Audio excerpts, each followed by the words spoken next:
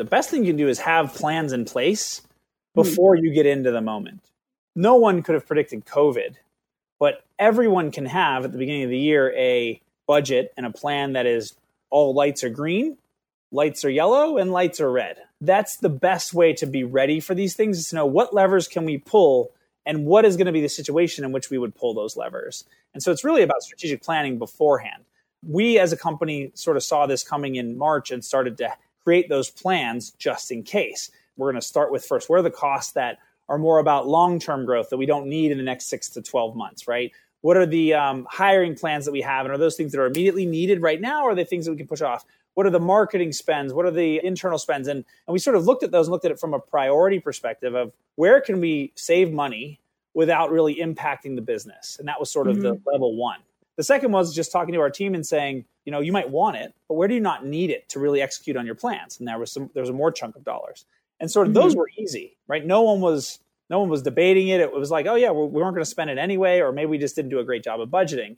Then from that point, it becomes, okay, where are we actually asking people to give things up in terms of budget or in terms of future hires or whatever it might be? And also your ethos needs to flow through it. And what we said was impacting people's salaries, impacting employment is absolutely the furthest last resort possible thing that we would ever consider, right? It has to be to a point where the world is literally falling apart and this company is falling apart before we would do anything like that.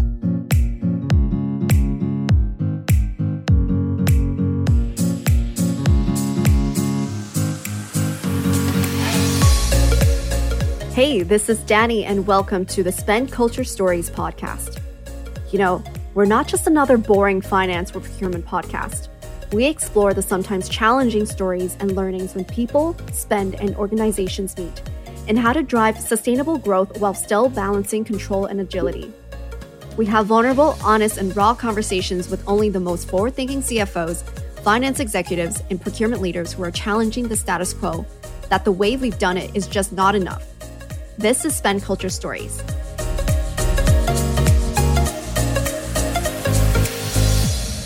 Hi, everybody. Welcome to another episode of Spend Culture Stories. This is Danny, and I'm super excited to welcome another distinguished guest for you today.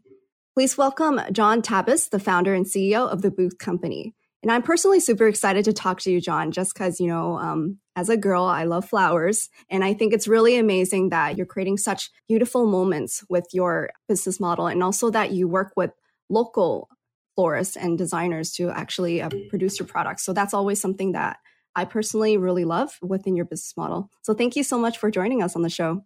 Thanks for having me. It's great to be here. Yeah. So just a little fun question to start off the show. We ask every guest this because, you know, it's a way to get vulnerable and just to, you know, start off in a lighthearted way. So maybe, John, tell me a little bit more about an embarrassing moment that you've had. Oh, gosh. Embarrassing moments. Certainly many over the years. I think one that stands out for me was seventh grade choir. This is going back a ways. I'm pretty old. But Boys to Men was like the group, right? And so in seventh grade, we had the regular choir that we were all a part of. And then we had a chance to sort of pick any song and in a group or as an individual, try out to sing. And I got two of my buddies, we got together, and we were going to do the Boys to Men version of the national anthem, which is like a lot of harmonies, very complex. And it was seventh grade, right? So it was like puberty was sort of happening. And in the middle of our tryout, it's not like my voice changed, but all of a sudden I couldn't sing like the high notes that I was supposed to. Oh, no. And I dropped a full octave down and started singing really low. And like my guys in my group were like, what are you doing? Like I had this like really high sort of tenory voice, and I was like, you know, prepubescent voice. And but again, I was in the middle of that change, and like I could feel my throat constricting, and I dropped it down. And it was so super embarrassing because everyone essentially made fun of me for that, like for the rest of the go. And we ended up not making the show, but that was super embarrassing.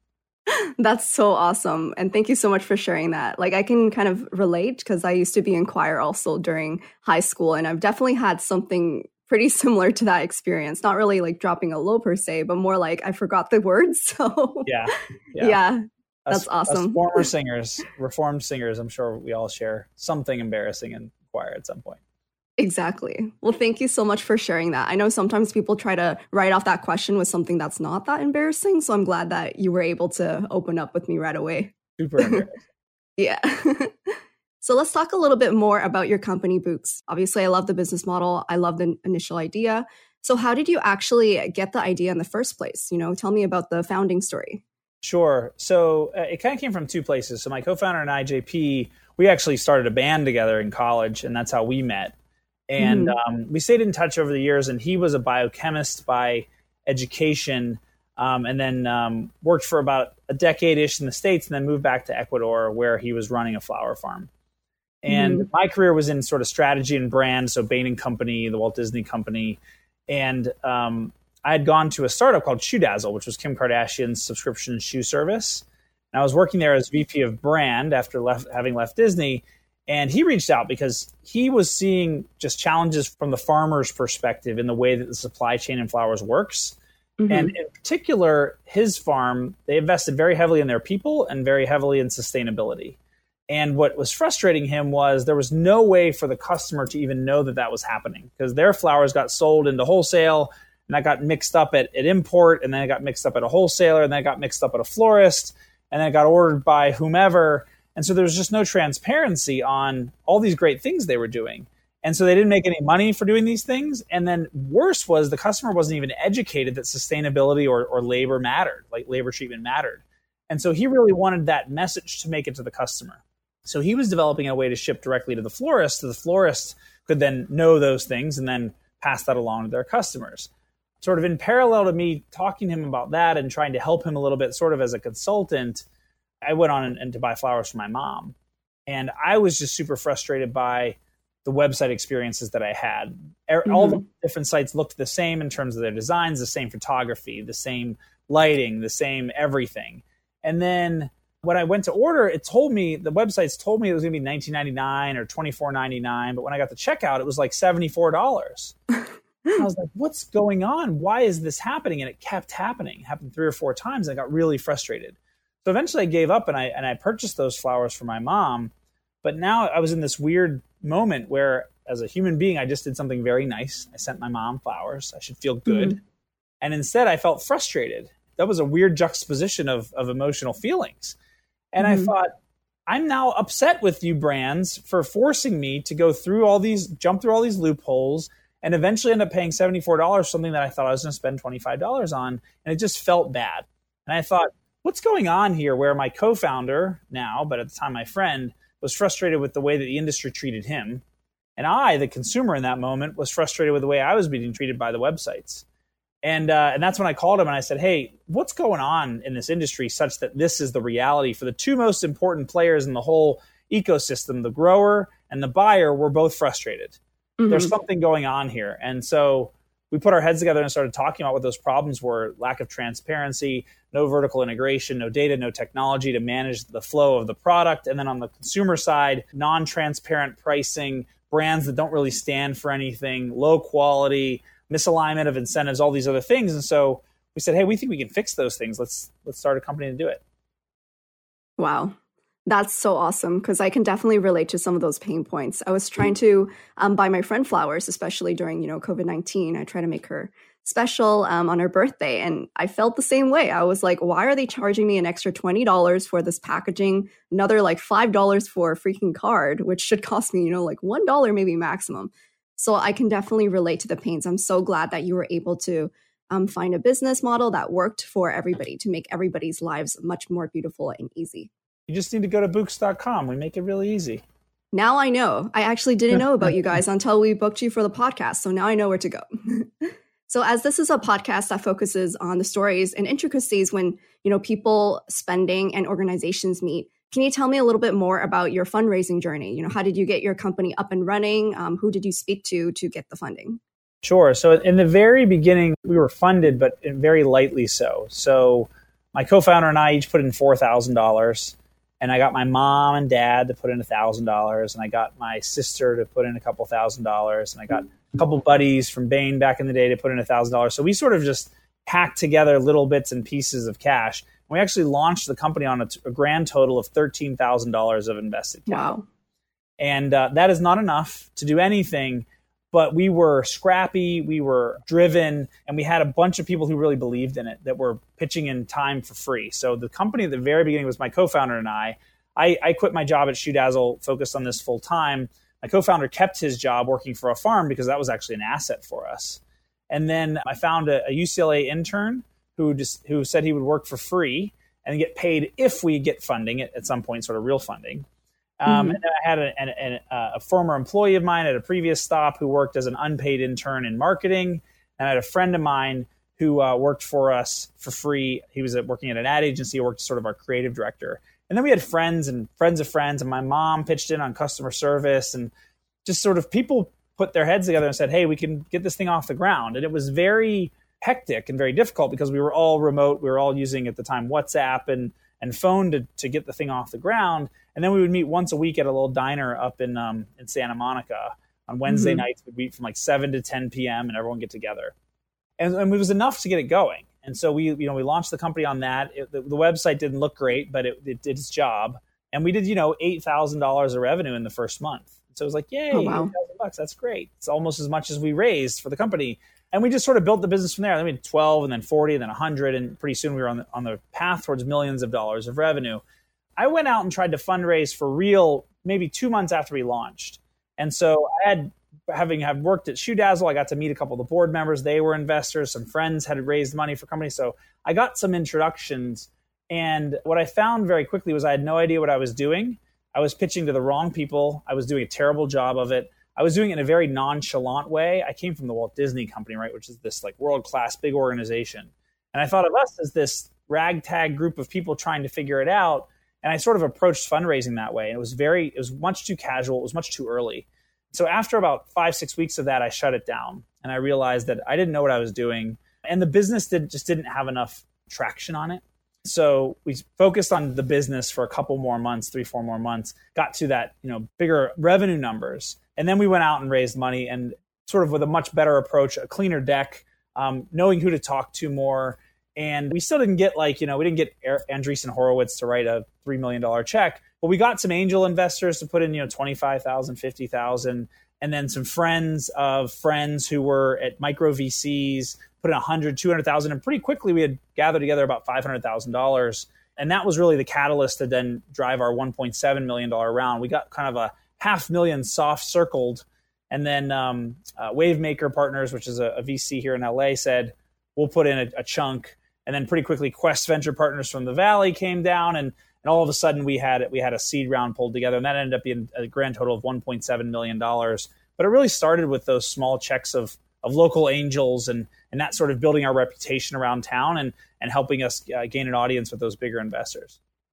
That's really amazing. And I think that's such an important lesson too for a lot of, earlier stage startup founders, where it's all about the vision, right? It's all about having the right people in very early. And then once the time is right, that's when you really start approaching some of these bigger guys when you start scaling up. Yeah, I think a lot of people think that what they need to do is build an idea and build a product and then go raise money.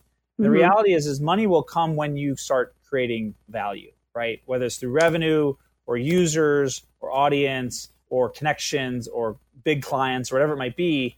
Traction is what creates cash interest, right? Sometimes, depending on who you are, you can raise money on an idea or like a couple screenshots.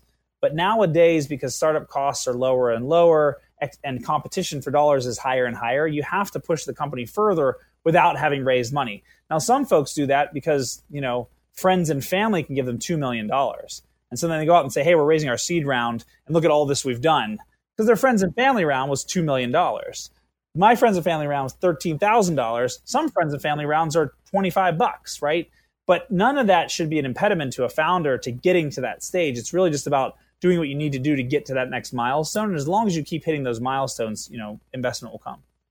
I love that. And I know you've always been a big supporter and also a driver in building brands. So obviously right now with some of the VC-backed startups, they're having to cut costs and extending their runway due to, what's going on with the world and the downturn. So as a marketer to a founder who understands the power of brands, how could one build a brand that lasts throughout the test of time and throughout crisis?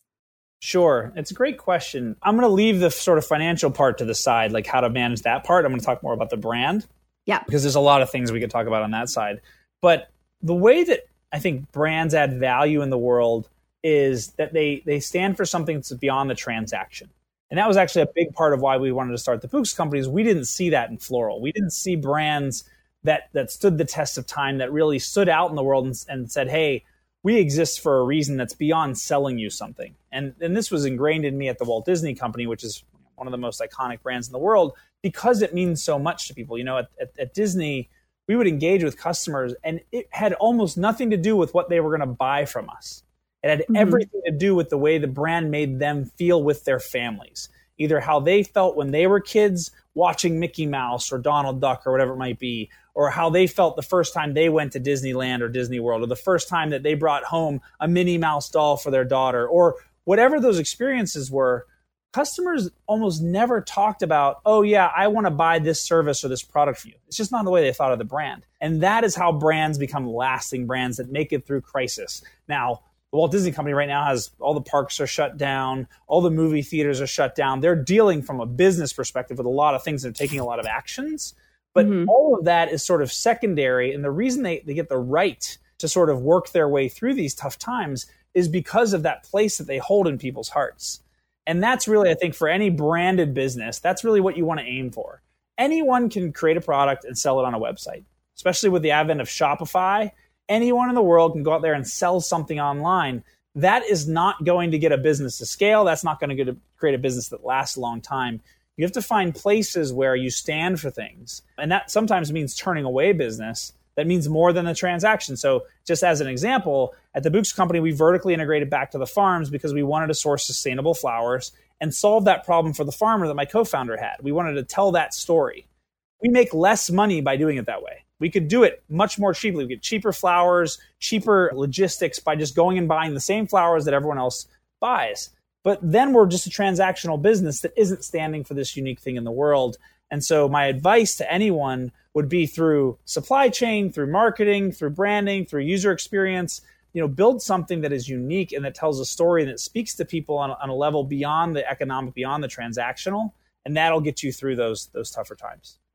Thank you so much for sharing that. And I love that story. Even just from visiting the Bouqs website on the homepage, it really says a lot what you guys are doing for the industry, with that statement saying how you're supporting Black Lives Matter, saying how you support human decency. So that's definitely something that I really commend you guys on as a brand. Yeah. And, that's the thing is we've been a pretty human brand since the beginning. We've tried to reduce that. There's this thing that happens between companies and people, right, where the distance happens. And with some brands, it's very distant, right?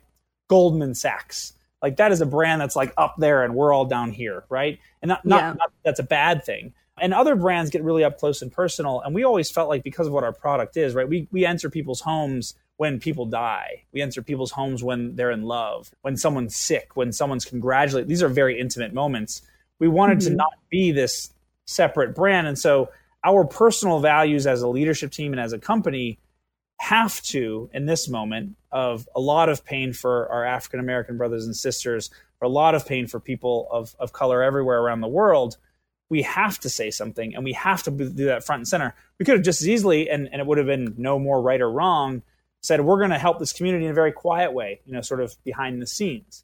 But that's not who we are as a brand. And so for us, we felt like it was both the right thing to do, but also really who we are as a company and what our brand stands for. We're a brand that's about spreading kindness and about spreading love. And how can that exist in a world where systemic and overt racism is happening, right? Yeah. We aren't doing our jobs if we don't fight this fight as well.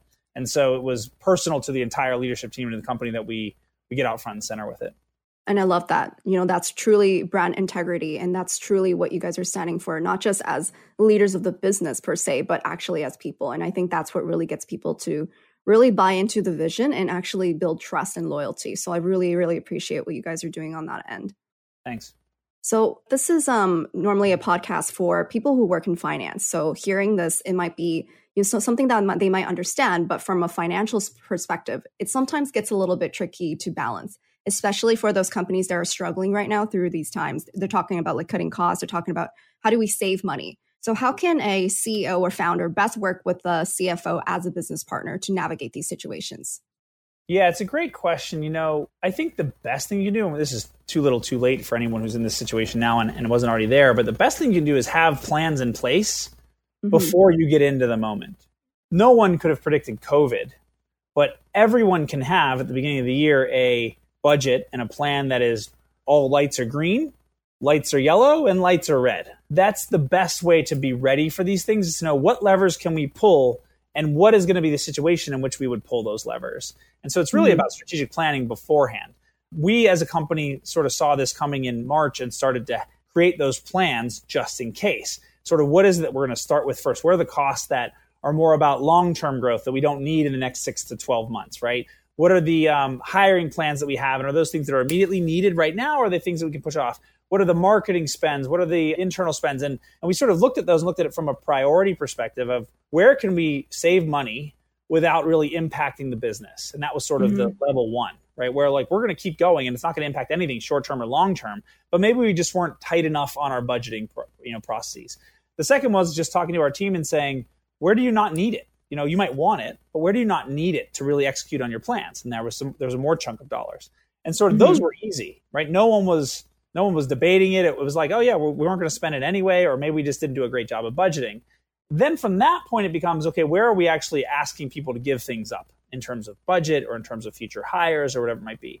And also your ethos needs to flow through it. And what we said was impacting people's salaries, impacting employment is absolutely the absolute furthest last resort possible thing that we would ever consider, right? It has to be to a point where the world is literally falling apart and this company is falling apart before we would do anything like that.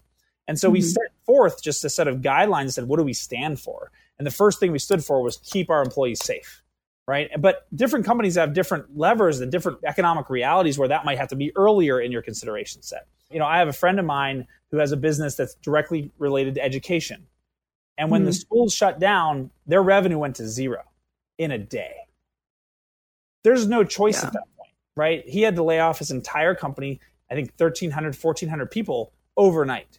Because it's not like they were a business that had millions of dollars in the bank and venture back. This was a homegrown mom and pop sort of bootstrap business. And they went to zero. And then they found a way within months to come back going. They rehired half of the workforce, et cetera, et cetera. And so your reality is going to be different depending on the type of business you run, how you're impacted by the moment. But the best thing you can do is have green, yellow light, red light plans. And it's not like you're starting from scratch when you're in the moment. It's like, oh, we need the red light plan. All right, let's go implement.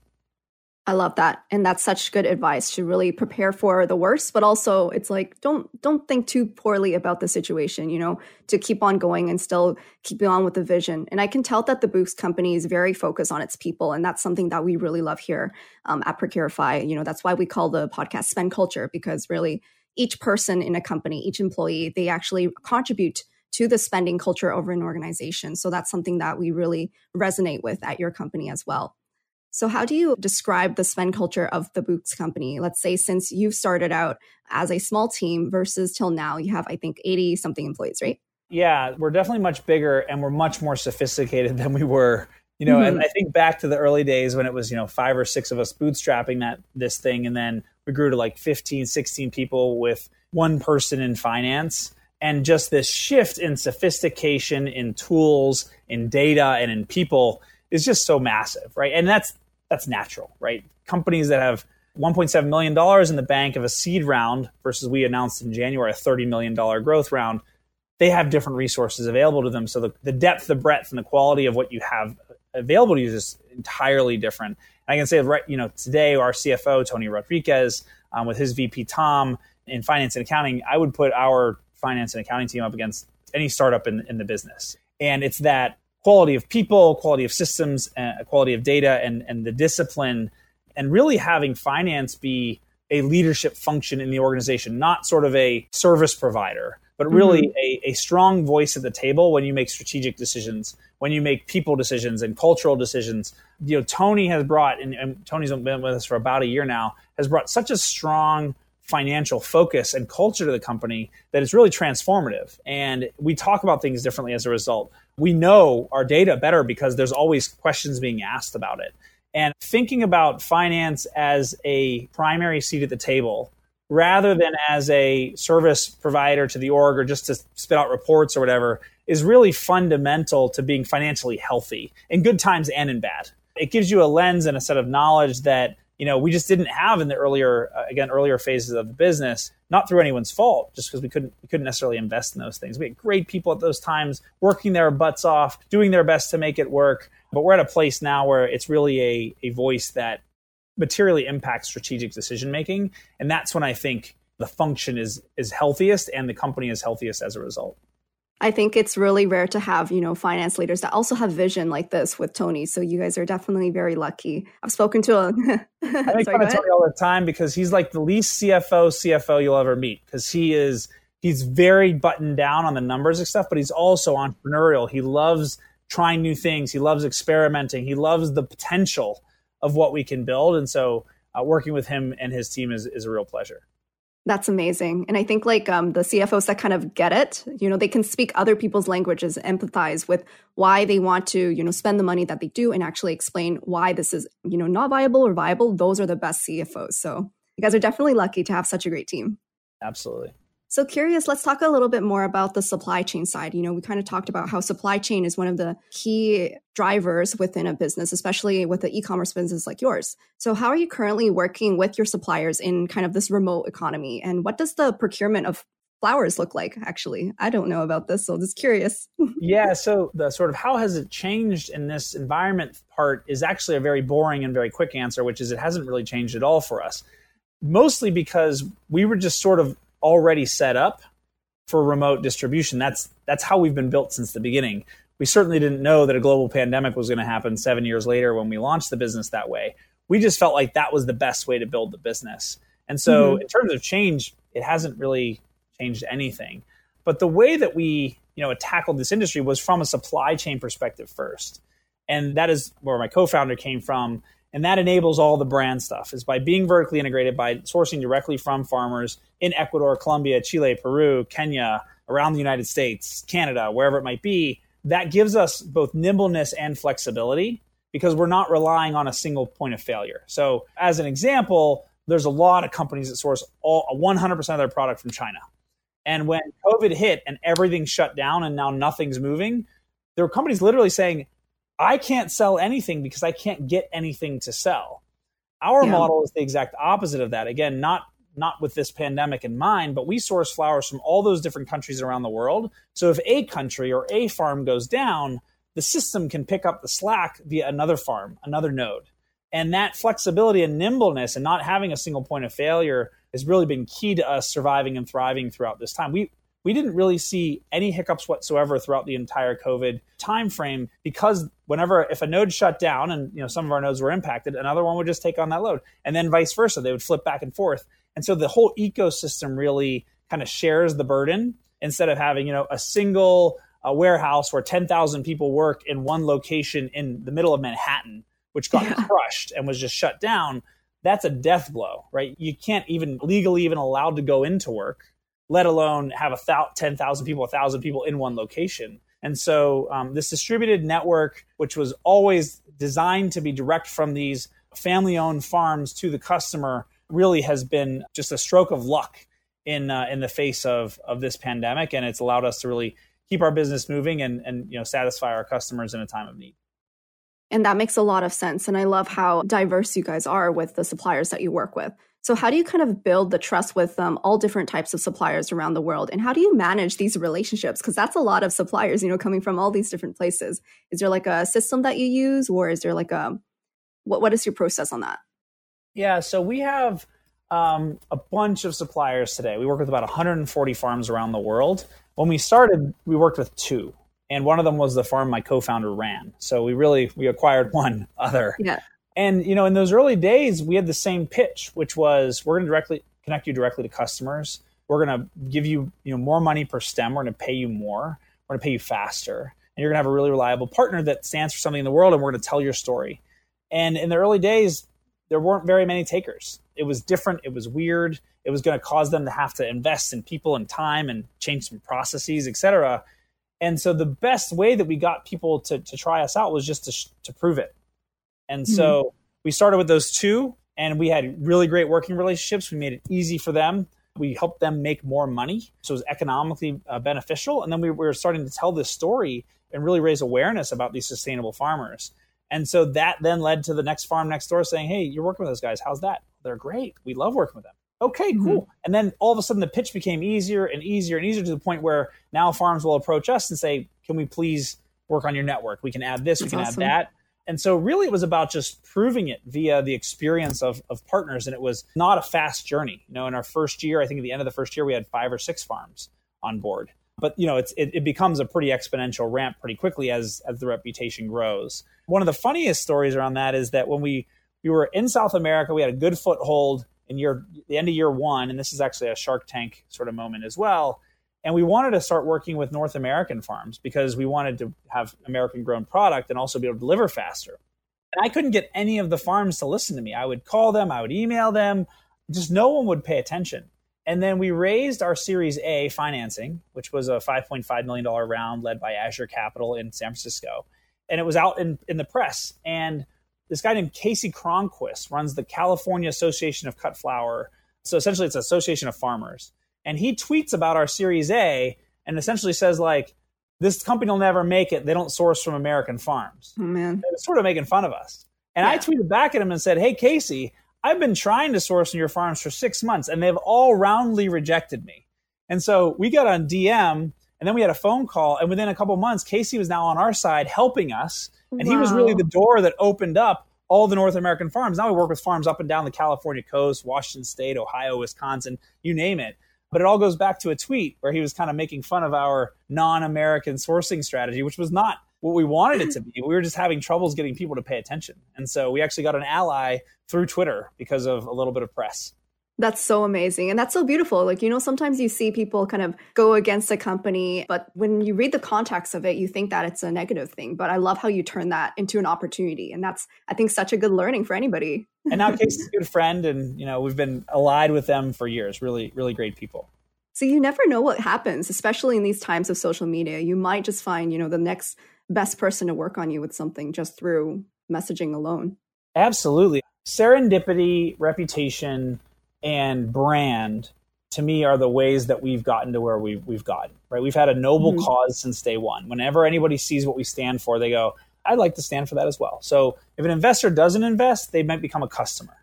Great. If a farmer doesn't work with us today, they might work with us in 2 years, right? The journey is long. We've been at this for 7.5 years. It will be a longer journey from here. So serendipity just means pure luck. You're going to run across someone like Casey, where it just sort of works out. Really standing for something that people can get on board with just creates more opportunities. And then that brand amplifies all of that. And so we were probably 6 weeks old when we were featured in Daily Candy, which at the time was like the way that people found out about things. And then Oprah Magazine came calling because they saw it in Daily Candy. And then Google called about putting us on Google Offers. And Facebook called about putting us in Facebook Gifts, which neither one of those products even exists anymore. But for a company that had 5 people working part-time, getting on Google Offers tens of thousands of dollars a month in revenue, that was a really big deal that really transformed things. And then you sort of go from strength to strength.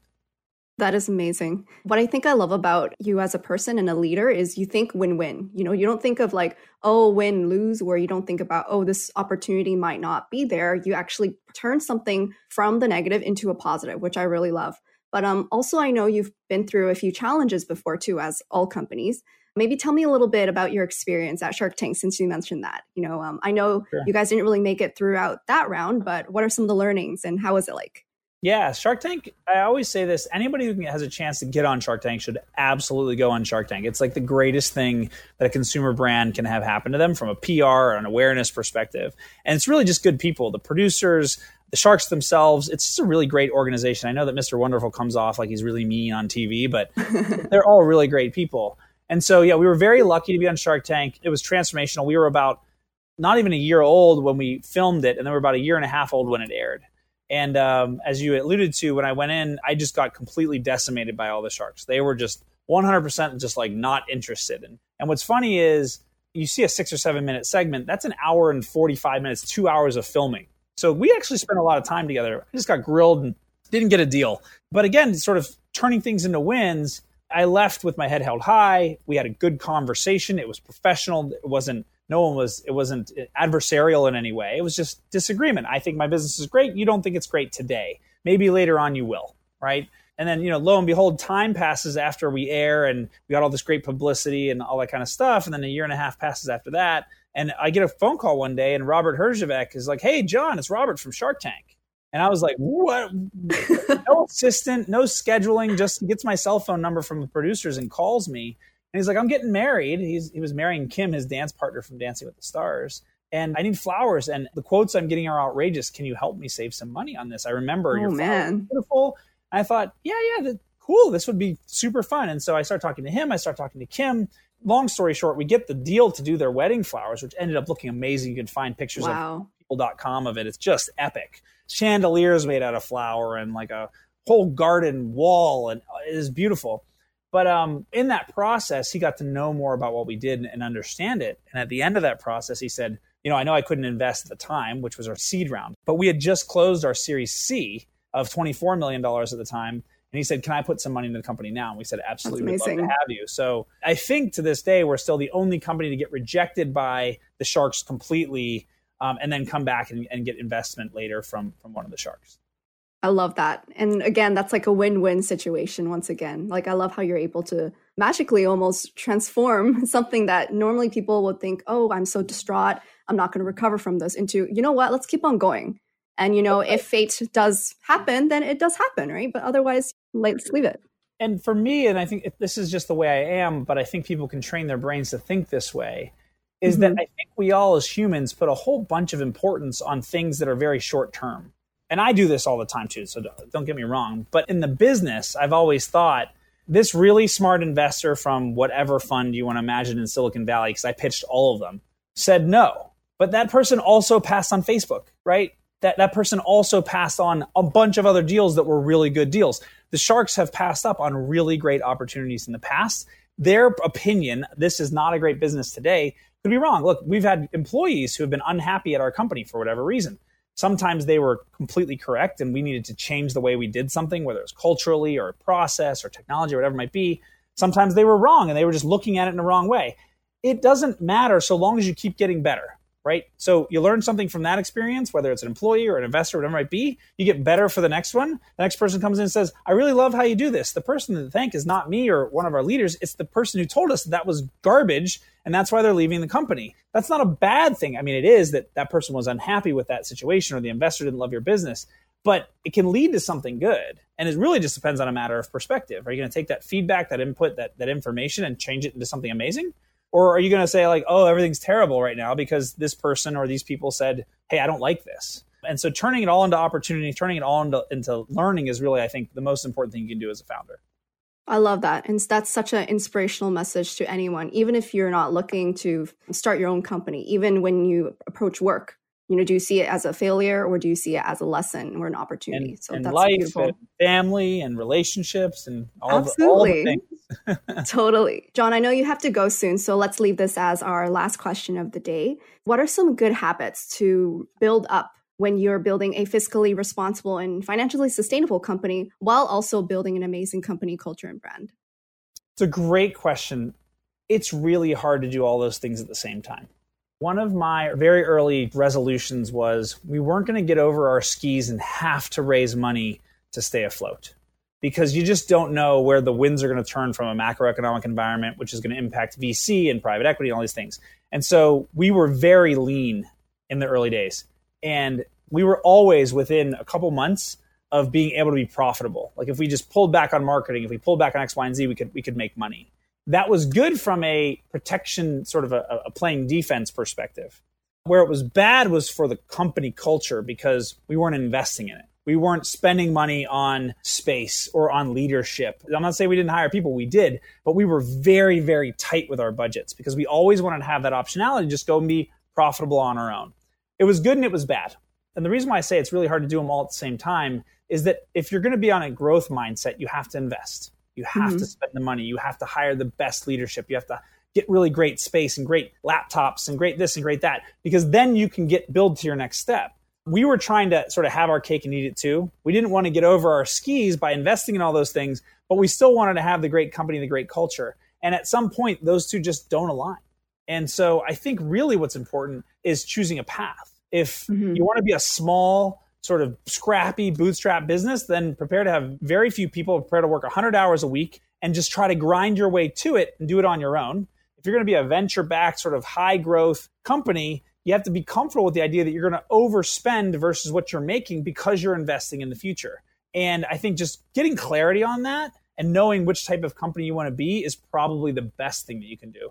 One isn't better than the other. I've seen lots of companies that have been bootstrapped that have become super successful and the founders are 100% independent. And I've seen folks who have raised billions of dollars who've done great as well. Neither path is right or wrong, but understanding which one you're choosing and really being clear about that and how your operation is going to reflect that, I think is probably the most important part.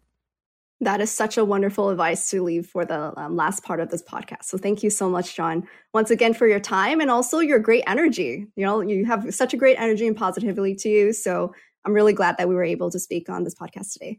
Thanks so much for having me. And next time you're going to order from Books.com, right? Yes, I will. And everybody, please check out Books.com because I know you guys are probably just as tired as me when I want to spend $70 on, flowers. Not reasonable. Make them Books. Thanks so much for having me. Thanks, John. Have a great day. Thanks for tuning in to another episode of Today. If you like this podcast, please make sure to subscribe so you don't miss another great guest. We'd also appreciate it if you give us a 5-star review on iTunes for the Apple listeners out there. This podcast is sponsored by Procurify, a spend management solution that is making managing business spend simple. I know there's still a lot of you that are using spreadsheets, credit cards, and expense forms, or a mix of the above. Perhaps you're still using a procurement module in your ERP that is clunky and outdated. Procurify helps you implement proactive controls so that purchases are tracked and approved by the right person before it hits accounts payable. Never have to worry about a surprise invoice ever again. There's a reason why over 400 customers around the world love us. Our award-winning, easy-to-use system is loved by people everywhere. It's actually a purchasing system that your employees will actually want to use, believe it or not. Check us out at Procurify.com, so that's www.procurify.com, and mention the podcast for a sweet listener special on our packages.